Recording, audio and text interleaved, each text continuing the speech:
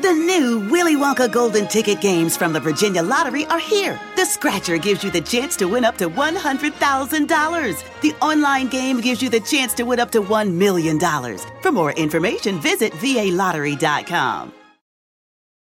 Mom, I got the job in Manhattan. Do you have a warm enough winter coat? What about your car? I'm selling it with Kelley Blue Book Instant Cash Offer. How? I enter my license plate number, miles, condition, upload photos, and boom, an official cash offer from a local dealership. A cash offer instantly? Oh, did you call Aunt Stella? She's right there in Massachusetts. Mom, I literally just got the job. Not everything is as simple as selling your car with Kelley Blue Book Instant Cash Offer. Price it, fix it, trade it, sell it, KBB.com it.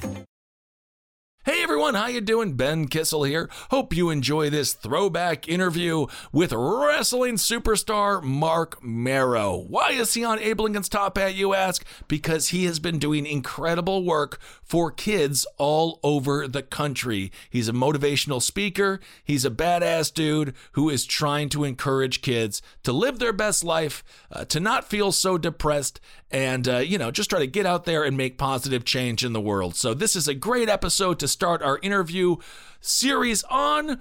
Enjoy Marc Mero. He also breaks down a little bit on his relationship with Sable, which I think is quite fascinating. I hope you enjoy it. Hail yourselves. Let the word go forth. Fool me once. Are you fired up? I'm not a crook. Are you ready to go? Shame on you. 3, 2, 1. It's Abe Lincoln's Top Hat, hosted by Ben Kissel. Boom, you can't get fooled again. Hey, what's up, everyone? How are you? Welcome to Abe Lincoln's Top Hat. I am Ben Kissel. Joining me today on this July 4th holiday, I am honored to be with an American legend, the wild man, the marvelous Marc Mero. Thank you so much for joining me, man. Wow, what an introduction. Thank you, my friend. Yeah, dude. So you are obviously a former, you fought in 4 Golden Gloves tournaments. And then, of course, you went into professional wrestling for a great 16-year career. You won the television championship. You beat Farouk for the Intercontinental Championship, which was no easy feat. A little help from Sonny, if I remember correctly. And now you are a motivational speaker. And I watched a YouTube video of you speaking at Somerset High School, and it was just so powerful and wonderful. And I'm just so happy to have you here right now to talk about all of these things, because I think we are in a time where more than ever people need hope, and I feel like you are someone who is actively trying to provide that for them. I am, Ben. You know, I always say there's 2 types of people. There's people that say something needs to be done, and then there's a person that says, I want to go out there and do something. And, right. and I admit, I'm guilty. I was the guy that was always saying, why don't they do this about this or do this about that? And I realized that we all have a story. We all been through stuff in life that can help somebody else. So I decided to start sharing my story at schools. And it was not easy at first. I mean, it's number one, it's hard to get into schools. Yeah. And of course, to inspire middle, high school, and college age students isn't the easiest thing in the world to do. In fact, it's some of the toughest audiences that anybody could ever be in front of. Right. But, I found an amazing way to connect by just being real, by just sharing authentic stories of what I went through in my emotional roller coaster, where my good choices took me, but I'm very honest where my bad choices took me. And a lot of kids can relate to my story, and especially maybe the way they treat other people, the way we all have dreams and goals in life. And I shared with them since I was a little boy about the dreams and goals that I had that eventually became a reality in my life. And I share with them how I got there. But also, even when you get there, it's about the choices we make in our life. We are defined by those choices. Right. So after you're fighting for the Golden Gloves, I watched some YouTube footage of that as well. I'm not going to anger you. That's all I'm going to say. I want to stay on your good side. Of course, then you went into professional wrestling, and I believe your first character was Johnny B. Bad. Is that correct? I was a bad man. With that character, how was that transition going from boxing, where you really do, I don't know, professional wrestling, we don't have to look any further than R.I.P. Mr. Leon White Vader when it comes to how real the punches are in professional wrestling as well in many ways. But when it comes to boxing, you're in there knocking people out in the ring. How was that transition going from amateur boxing, very high level, to professional wrestling? Well, it's amazing because wrestling. I didn't sign my first contract till I was 31 years old. Really? I started when I was 30. And it was really strange because I had a bunch of friends over at my apartment, and one of my buddies had the remote control for the television, and he was flipping through the TV channels, and he landed on professional wrestling. And I remember as we were looking at the characters and stuff, and we were kind of making jokes and stuff. And I remember saying to my friends, I go, "Hey guys, I can do that." And they just busted out laughing. It encouraged me more. And I found out there was a wrestling school not far from me, about an hour drive. I was living in Venice, Florida at that time. Okay. And in Tampa, Florida, there was the Malenko Pro Wrestling School. Dean and Joe Malenko's dad, Boris Malenko, went to school out there. So I started driving there after work on weekends, and it was only a year later, at 31 years old, I signed my first contract with WCW. That is incredible to get in. It is a young man's game, professional wrestling, and so for you to do it at 30 and then going through that training, I don't think that people fully understand. Again, as I said before the interview, I trained for 6 months above a bowling alley in Stevens Point, Wisconsin, and it was the most painful 6 months of my life, so I can't even imagine. And that was being trained from someone who was a chain smoker and he drank a lot. He was also the champion of the company that he owned, so it was no coincidence. But you were trained by Dean Malenko's father. Dean Malenko, this dude is stone cold. That must have been brutal, that whole year experience. What motivated you to stick with it? Well, first of all, Boris Malenko was a great trainer. He really taught us a lot. I learned so much so quickly. And when I started going to WCW as one of the enhancement guys that got beat up on television for like $150, and so I would drive from Venice, Florida to Atlanta, Georgia. I think it was like about 8 or 9 hour drive, get beat up for $150 and drive home, you know? And it was only a couple times that I went when Dusty Rhodes, who was the booker at the time, watching the monitor, and he saw my match. And after the match, he called me into his office and he said, "Kid, I think I got a gimmick for you." And that's how he saw the Little Richard character, or the Johnny B. Bad character that I would eventually do. Right. I'll never, he said to me, he goes, "Hey kid, anybody ever tell you look like Little Richard?" And I thought it was another wrestler. I said, "Who's Little Richard?" And he goes, "Womp-bop-a-loo-bop-a-womp-bop-boo." And I said, "No, I never heard that before." And he goes, "Oh, I think I got a character for you, a gimmick, And that's how Johnny B. Bad was born. Wow, from the mouth of Dusty Rhodes. I can just see him uttering that sentence as well. That seems like such a Dusty Rhodes creation. You are much more handsome than Little Richard. So he was out of line to even go there. So you were Johnny B. Bad, WCW.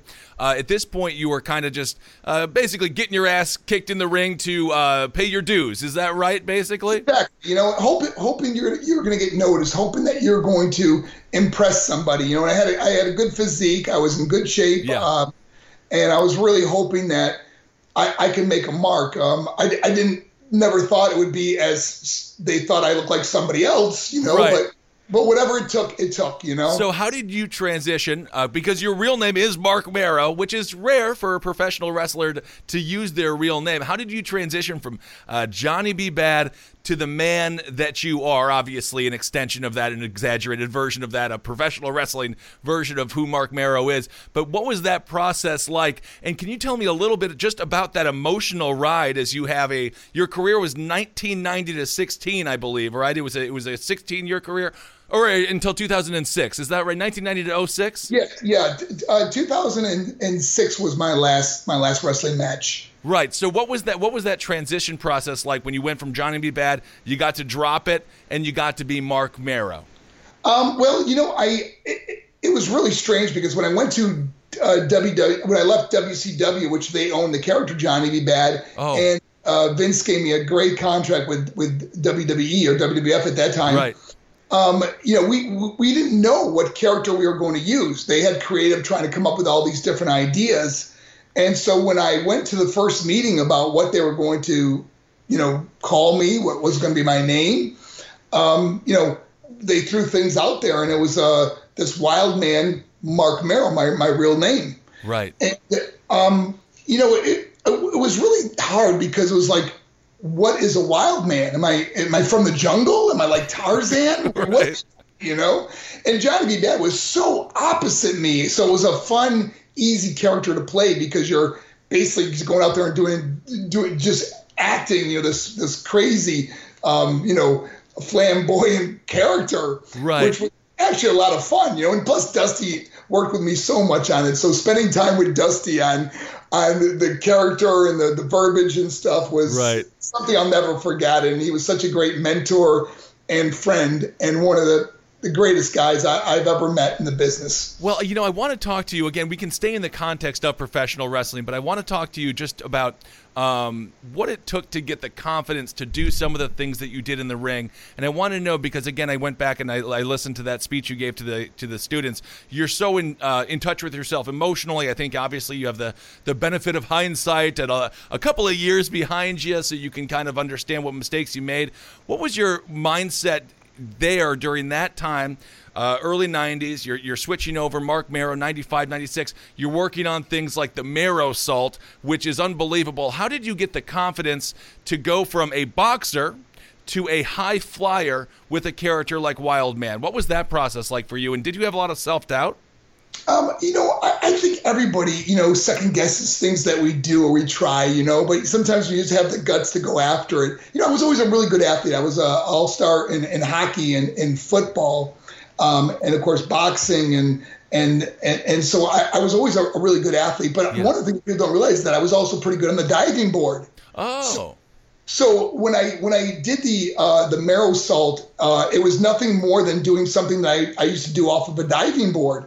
Now, it's a little different doing it on ropes, and especially because guys wear so much oil on their bodies during matches that the ropes get really slippery.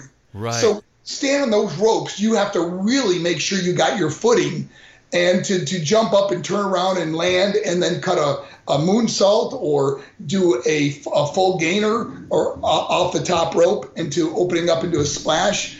It does take some guts, but also some knowledge of what diving is. So you were kind of just able to jump right in and sort of go back to those old experiences, kind of conjure those up and do those things with confidence basically immediately. Well, it's funny because I've never done the first time I ever did the Wild thing, which is a shooting star press off the top rope. It was SummerSlam. Now remember, pay-per-view, I'm wrestling Goldust. Wow. So before the match, I said to him, I go, hey, I got this new move I want to try. He goes, well, what is it? I go, well, I'm going to Samoan slam you in the corner, and I'm going to go to the top rope, and I'm going to do this reverse flip off the top. He goes, and land on me? I said, no. And he goes, I guess so. He was like, go for it, man. Right. To this day, I love that guy, man. He is just an amazing human being, and even now, even more so now, with all the oh my gosh, the motivation and inspiration he gives to other people is incredible. Anyways, to get back to the story, so I've never done it before, other than doing it on a diving board. And the funny thing is that my daughter at the time was in gymnastics, so I took her to a gymnastic class, and I would get on the pommel horse and cut a flip and land on my hands and my knees on the mat. Well, the kids would be cracking up at me because they think I can't land. When you in gymnastics, you always land on your feet. Right. So I got 25 kids laughing their heads off at me because I keep landing on my stomach. Which to me, I'm going, yes, and so make a long story short. So now here we are at SummerSlam. I Samoan slam in the corner. I go to the top rope, and when I got to the top rope, I'm thinking, what did I just do? I'm up here now. I got to do this thing, And I remember just throwing myself backwards and opening up and landing. It wasn't perfect, but it was pretty close to nailing it, Right. And, I didn't hurt Dustin at all, and of course we would finish the match and everything. So it was the first time I ever did it, but I always give Dustin the credit for being the first one to say, go for it. That's great. So it seems, and of course, Goldust is Dusty Rhodes' son, so that's good. It's good that you didn't hurt the son of the man who really helped you out in your career, I suppose. The guy who gave me my break. You're right. That's great. So when you were in the WWE, you were obviously there let's just go to the Attitude Era. I know that you're a religious man at this point in your life. I'm not sure if you were back then during the Attitude Era. This was I was 15 to 18 years old, watching it during that time. So I loved every waking second of it because it was very bawdy, it was gaudy, it was braggadocious. I mean, it was pretty extreme stuff trying to beat WCW. You had a very interesting storyline going on with Sable, who I know was a previous wife of yours, and I know you guys are still friends. Was there anything that stands out to you during that era that you are just like really, really proud of? You know what? I guess if I could say that I was proud of anything was that, and this is kind of hard to even explain this because I don't know how many people would really understand, was that I was so proud of my wife at that time, who never wrestled before, never was in front of people like that before, who became a star, you know? Because we traveled together, and part of my contract was that she got to go everywhere I went before she even signed as Sable. That was part of my contract. Okay. I just didn't want to go through a divorce. I didn't want to end up losing my wife like many marriages in the wrestling industry happened at that time, Right. So, now, of course, hindsight, looking back, we got divorced anyway. But it's good to prolong it a little bit. I got to tell you, and so I would be kind of the fall guy. I mean, she Sable bombed me and she beat me up, and right. And a lot of people would say, "Well, you ruined your career." But you know what? When you're in love and they're backing up the Brinks truck to your house. I mean, you were making great money and you realize you're going to be with this person forever. Who cares who's getting beat or win, lose, or whatever, as long as we're doing this together, and it was getting her over. Yeah, I mean, she was extremely over. That's interesting. You guys were married in real life, and this happens. It seems to happen on a more regular basis than people understand. Mick Foley touches on that in his book, Have a Nice Day. Can you talk about just the real emotions, the real life situations that coincide with a professional wrestler's persona, with their life, how it actually intertwines? It's not just some fake, once you're out of the ring, everything is, back to normal. Can you talk about that? Did you ever find yourself maybe buying into the Marc Mero in-ring character and maybe losing the Marc Mero that was sitting on the couch at 30 being like, I can do that? I'll be honest with you that I totally lost who I was as a person. At that time, there was a time in my life that I got heavily into drugs. I really got off the drugs and really gave my life to Christ and started going to church and really changed my life. And then we went to the WWE, my wife, Rena Sable, and I lost myself. And I don't want to say nothing about I never said a bad word about her, but I'm just going to talk about me. I lost myself, who I was as a person, bought into doing whatever it took to make money and, live the life that I wasn't very proud of. When I look back now, it's not something I go, I'm so proud of all these things I did or we were involved in. Yeah. But, like I said, here's the thing in my life is that all the paths I took ended up to where I'm at right now. Right. And I guess, I regret some of those things I did, but in a sense, I'm so blessed that I found those right paths. I'm living a life that I'm so proud of now. Right. But unfortunately, we go through things in life and we don't always make the best choices. Well, can we go back and talk a little bit about the drug issues, because it's just such an important. We have an opioid epidemic happening right now in this country. 60,000 folks a year die from an opioid overdose. Heroin is skyrocketing. A lot of people are dying with fentanyl, and obviously cocaine hasn't gone anywhere since the 70s. What was that? Can you just discuss a little bit about what drugs you were using, and then how did you emotionally, how were you able to stop doing them? Because, I've been drinking beer since I was 12 years old. I have no idea when I would ever, stop drinking my beers. You get sort of reliant on these substances.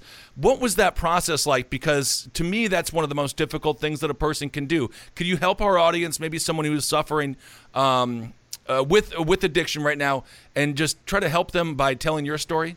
Sure. I got to tell you that doing drugs for as long as I did drugs, and And when my drug use was when I first started into wrestling, it got very heavy. In fact, I actually missed wrestling matches where I didn't even show up. And I'll never forget this. My drug of choice at that time was cocaine and drinking a lot and pain medication and everything else. And I wasn't married at that time, so I was living a crazy, crazy life, bars all night long. And so what happened was I missed a couple of shots. And Dusty, who gave me this great opportunity in life, I mean, just took this kid who was making, I think I was making like $23,000 a year digging swimming pools, into this big contract. And he called me into his office. I'll never forget this. He said, "Kid, I made you and I can break you." Meaning that if I did it again, I was done. Right. So now I'm fighting the addiction of wanting to do drugs, but not wanting to lose my job. Right. So it was one of the hardest things I ever went through. And I really credit meeting Rena Sable and getting married, of getting off and then giving my life to Christ and making a lot of better decisions in my life at that time, But then, of course, falling back off the wagon and doing all kinds of crazy things again, So the thing I think that I'm so blessed to be able to do, I've been clean for 15 years now. Wow. And I help so many people that have addiction, but also have gone off the wagon and gone back, and I'm able to help them, Well, how do you deal with that? Once you make the mistake one time, you say, "I'm never going back." You do it again. You say, "I'm never going back," and then you do it again. What is that?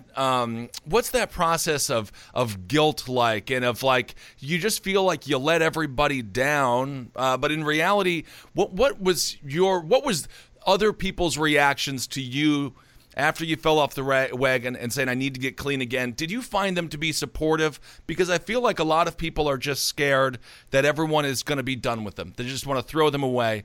But what was your experience when it comes to the recovery phase? Were people helpful, or was that something you had to do 100% on your own? Well, I gotta tell you the truth is that for me, it was my faith in God that really helped me. But I got to tell you, there were some really supportive people in my life. Some family members that never gave up on me.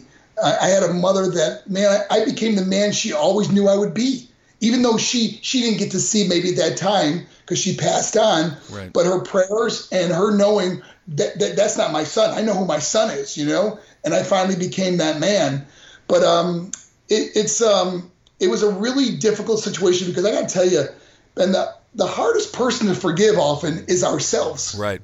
And letting yourself down and doing it yourself over and over, you just get to the point where you don't care. And I mean, I got to the point where not only did I not care, I became suicidal. I didn't want to be here anymore. I wanted to die, But looking back on that, even when I say that now, it's really strange because it's not that I wanted to die.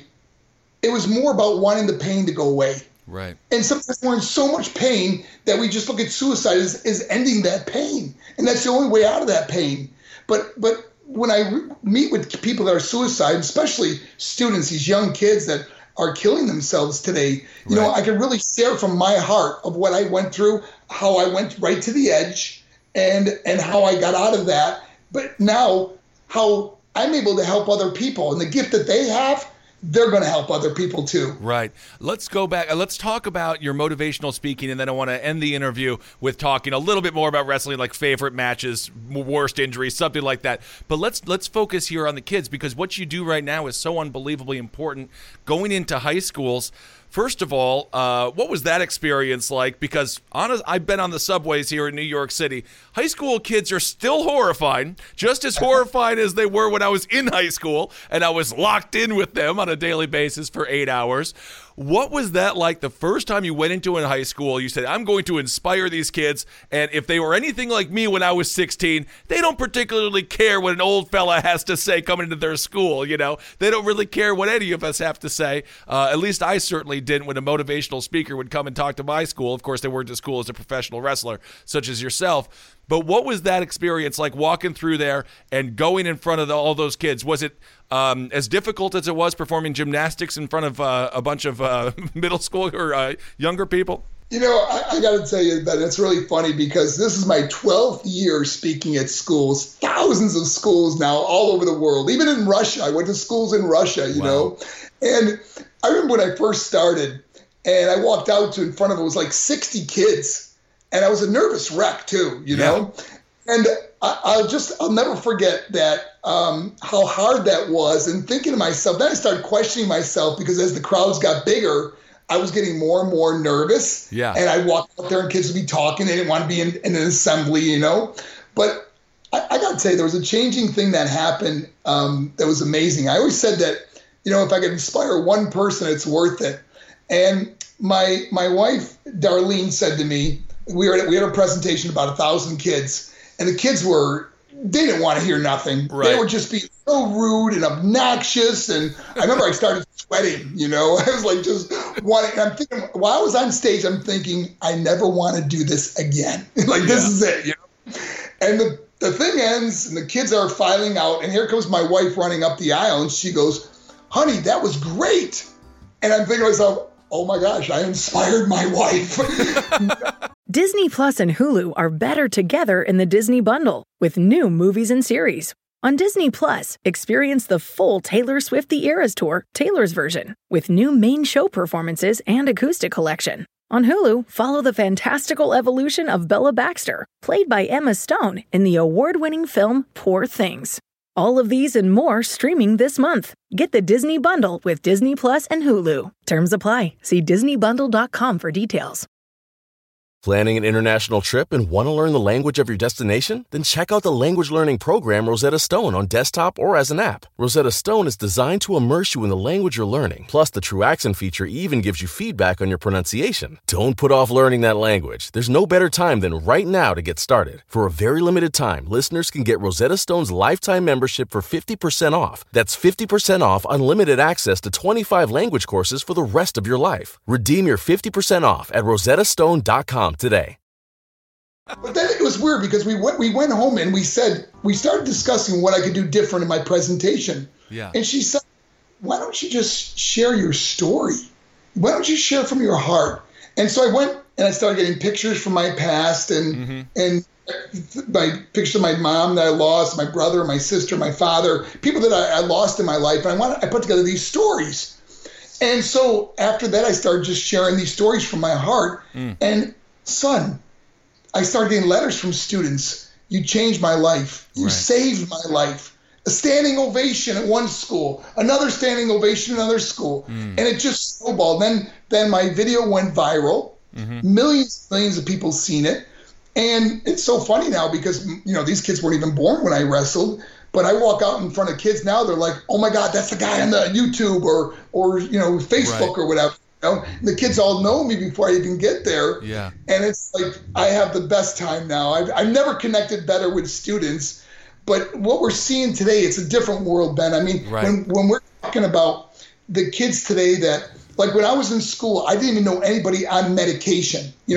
More cutting themselves or wanting to kill themselves, So it's a different world today. So understanding that, because I get so many letters from the kids, I got my finger on the pulse of what's really going on in these schools today. Right. And now with the school shootings and everything else that we're dealing with, the anxiety and the depression that students are going through, man, I connect with them, man. I get kids that have changed their life. And because I've been doing it so long now, I now get the letters from the students that have started their own business, that got a record deal, that are doing all these incredible things. From that day, I came to their school. Yeah, that's what I'm interested to hear a little bit more about as well. You've been doing that, I believe you said, for 14 years now, going into schools. Obviously, a lot has changed in those 14 years. Columbine, unfortunately, was not an isolated one-time incident. What are some of the main, stresses that you're seeing on a regular basis now from kids? Are they just full of rage? We're living in this era of social media that is just we went from like knowing our neighbor to knowing like a small group of people in our community to knowing the globe in a matter of like 30 years. What are some of the stresses that are going on in kids' lives right now, and how can we better understand what they're going through to try to curb all of this really unfortunate depression and thoughts of suicide and, of course, actions of suicide? Well, Ben, when we were in school, we kind of knew who the school bully was. You got to stay away from that guy or girl or whatever. Right. And today, bullying doesn't just happen at school. It could be 24/7 through social media. Right. And it's relentless on kids, and the anxiety that kids have, the depression that kids are going through because of this. And then, of course, the self-harm, which is just phenomenal, what kids are doing to themselves, and then the suicidal thoughts and the kids that have killed themselves. I meet the parents that have lost their kids to suicide. And I mean, I went to 2 schools this year. One had 6 suicides, one had 7 suicides. Oh, my God. School that has that many kids killing themselves, you have to really start addressing what is going on in this world. There's a mental health issue that people aren't really talking about enough. We have school counselors, and they might be great at telling you what college is a good college to go to, helping you out with something you're going through, maybe at home, but they're not mental health specialists. Right. And the other thing is that I'm seeing so many kids on medication. Mm-hmm. And I'm not saying that there aren't kids that need medication, right. But if I was a parent, I would get a second or third opinion on anything I ever put my kid on, because I see kids either bouncing off the wall or they're lethargic or falling asleep in class because of the medication that they're on. Right. So my finger on the pulse of what's going on with these students, and communication is the most important thing. We've got to talk about the elephant in the room. We got to, I go to schools, I go, oh, don't mention anything about suicide. Are you kidding me? These kids are smarter than you could ever give them credit for. Right. They want to talk about it. They want someone that they could say, hey, this is how I felt. This is what I went through. This is what you can do to get help. Right. I mean, don't talk about suicide. That is one of the more infuriating things that I have heard for someone to recommend you not do. It's like that whole just artifice, put the smile on it. I'm from Wisconsin. It's very Midwest. It's very German, where you just smile. Don't express your pain. And then, long story short, you end up with a situation where a child commits suicide, and everyone says they were happy the whole time. What a surprise. What a shock. Are you surprised right now with the level of depression? But I also want to ask, what do you think about, because I know you have a unique insight with the schools, standardized testing, Common Core, just the way that our educational system is set up. Do you think that that's also a reason why these kids, they need to be, I was on Ritalin and all these disgusting things because I couldn't sit there and fill out bubble sheets all day. That is a great question. And I got to tell you, man, I am surprised it hasn't been revitalized yet. Yeah. I'll be honest with you. I can't remember the last time I had to use algebra at the bank. Right. Trigonometry. I mean, why do we spend so much time learning things we will never, ever, ever use? Right. I don't get that, And the other thing I don't understand is kids aren't even taught how to write anymore, Right. Do we not sign checks anymore? Where's the change happening there? Is it just becoming, it's like when you sign your credit card at like a grocery store, you write on something that it just looks like a squiggly line. Right. I don't understand this anymore, but we've got to look at what we're teaching our kids. And some kids are more gifted at learning a different way. Mm-hmm. And I don't think we're the standardized testing, that they just, most kids they fill out the blanks and write a few things down and stuff like that.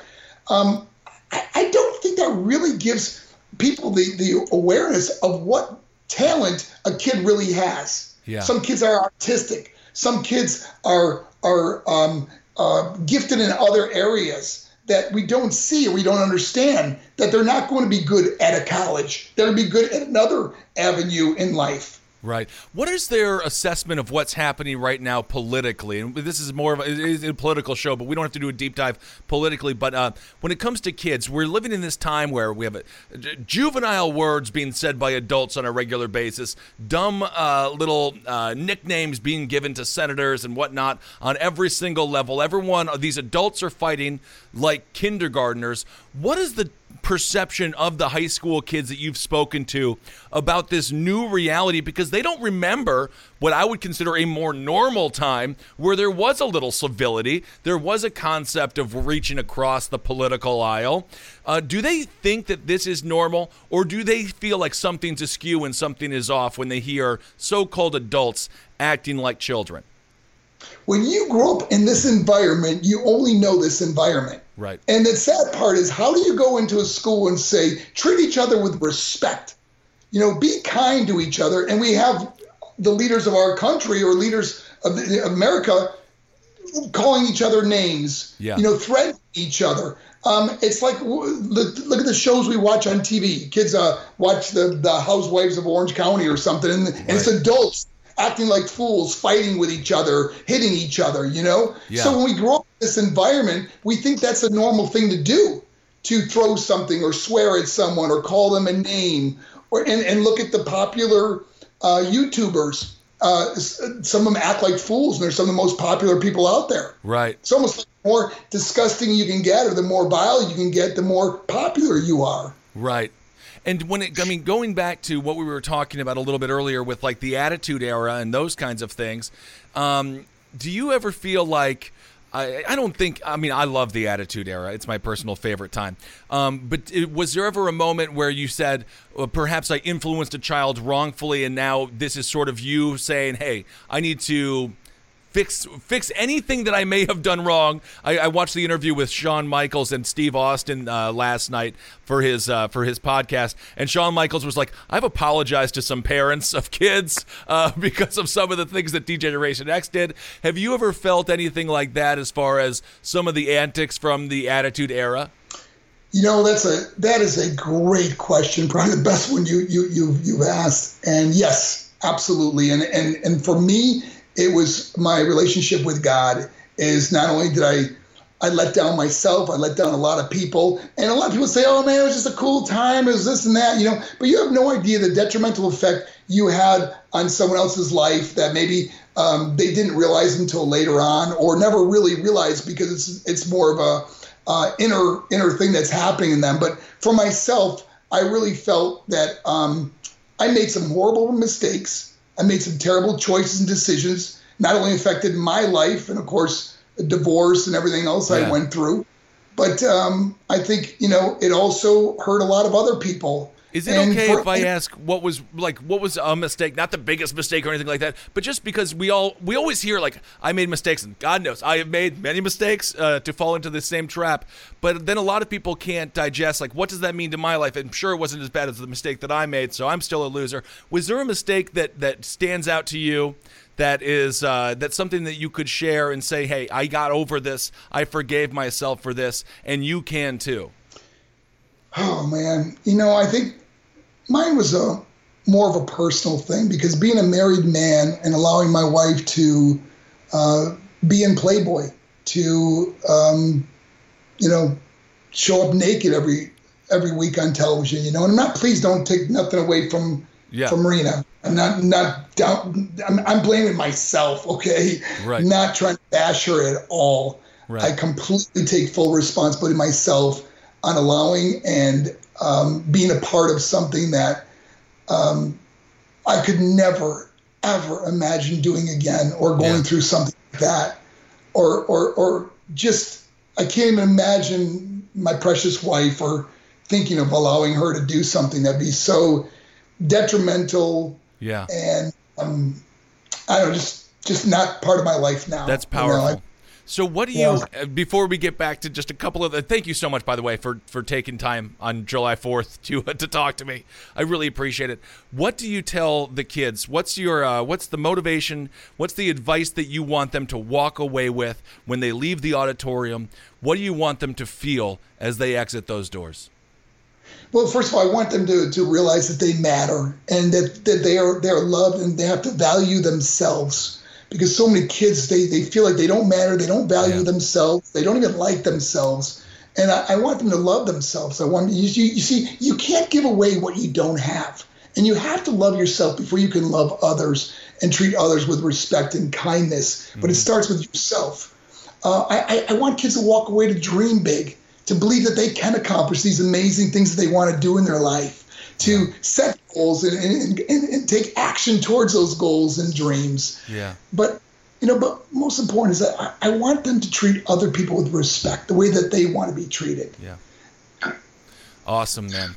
All right. Well, thank you so much, number one, for entertaining me throughout the years. I've always loved watching you, and thank you so much for helping kids right now, where I just really believe they need it more than ever, and I don't even understand how they're existing in this world, as you said, with the 24/7 bullying on their phones, constantly being told that they're worthless. And I get it, man. That level of depression is something that I couldn't even imagine living through, because I was so insecure and suicidal myself in high school, and I can't even imagine what they have to go through now.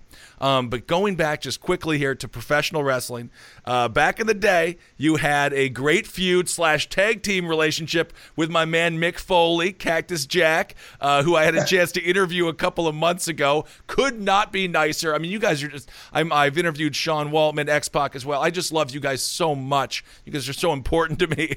But who was one of your favorite in-ring competitors or favorite in-ring tag team partners? Who did you like to work with the most? Well, it's funny because I wrestled Mick as Cactus Jack, as Mick Foley, as Dude Love, as Mankind.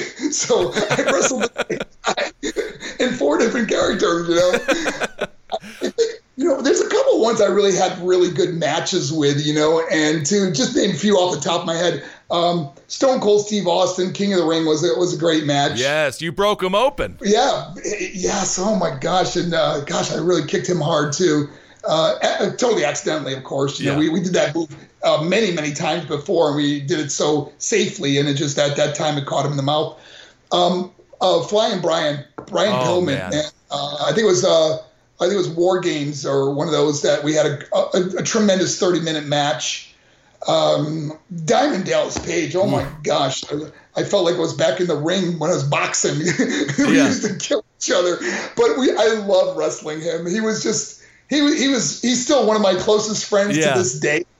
And we used to just really put a lot of effort into our matches. They'd often give us the opening match on a pay-per-view, and we say we are going to steal the show, man. Oh, I remember, man. And DDP, he was another guy who kind of came in a little bit later on. I think he was like 35 when he started, wasn't he? He was, man. He came in God. 35 years old and accomplished so much, and still to this day, one of the most inspirational guys I know. And I was just at his house 2 weeks ago, spent a few days with him, and did a DDP yoga. Nice. Gosh, he has a cryogen chamber and a hyperbaric chamber. Oh, man. No, I mean, talking about saving lives between you and DDP, you guys are doing a heck of a job, because I just saw an interview with Mick as well. He's down 50 pounds because of DDP yoga. Obviously, what DDP was able to do with Razor and Jake the Snake, man. There seems like it's a new generation of retired wrestlers, and I'm just so happy to have you all around. It seems like it's no longer the Mickey Rourke version of the retired wrestler. It seems like you guys are really taking control, taking ownership, and using the power that you were able to create after you cultivated these characters. It seems like it's a great time to be a former professional wrestler.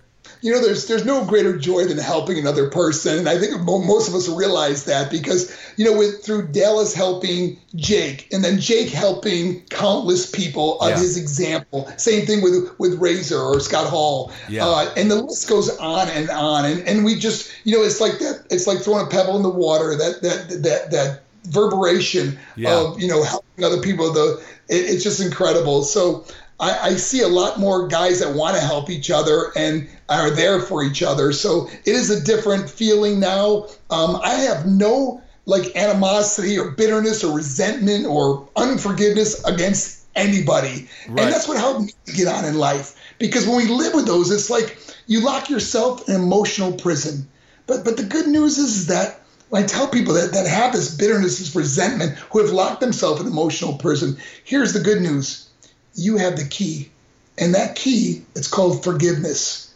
And like I said before, most time the hardest person to forgive is ourselves. Yeah, absolutely. Give yourself that today. Forgive yourself. Yeah, and I would assume Stone Cold forgave you immediately after breaking his lip open because that was the night he coined Austin 316, and Stone Cold said so. So it might have been the best thing that ever happened to him when he had to leave the ring and he was talking to the Freebird, and he was like, what did Jake say? He said, he mentioned John 316, and then Stone Cold brilliantly became Stone Cold Steve Austin, the one we know and love. That was the night he became, Austin 316. But, I got to tell you that a real quick story about Steve was that when I was traveling, I was with Steve in WCW and WWE, so we were together for many, many years. Right. Wrestled each other many, many times. I think he's one of the guys I probably wrestled the most.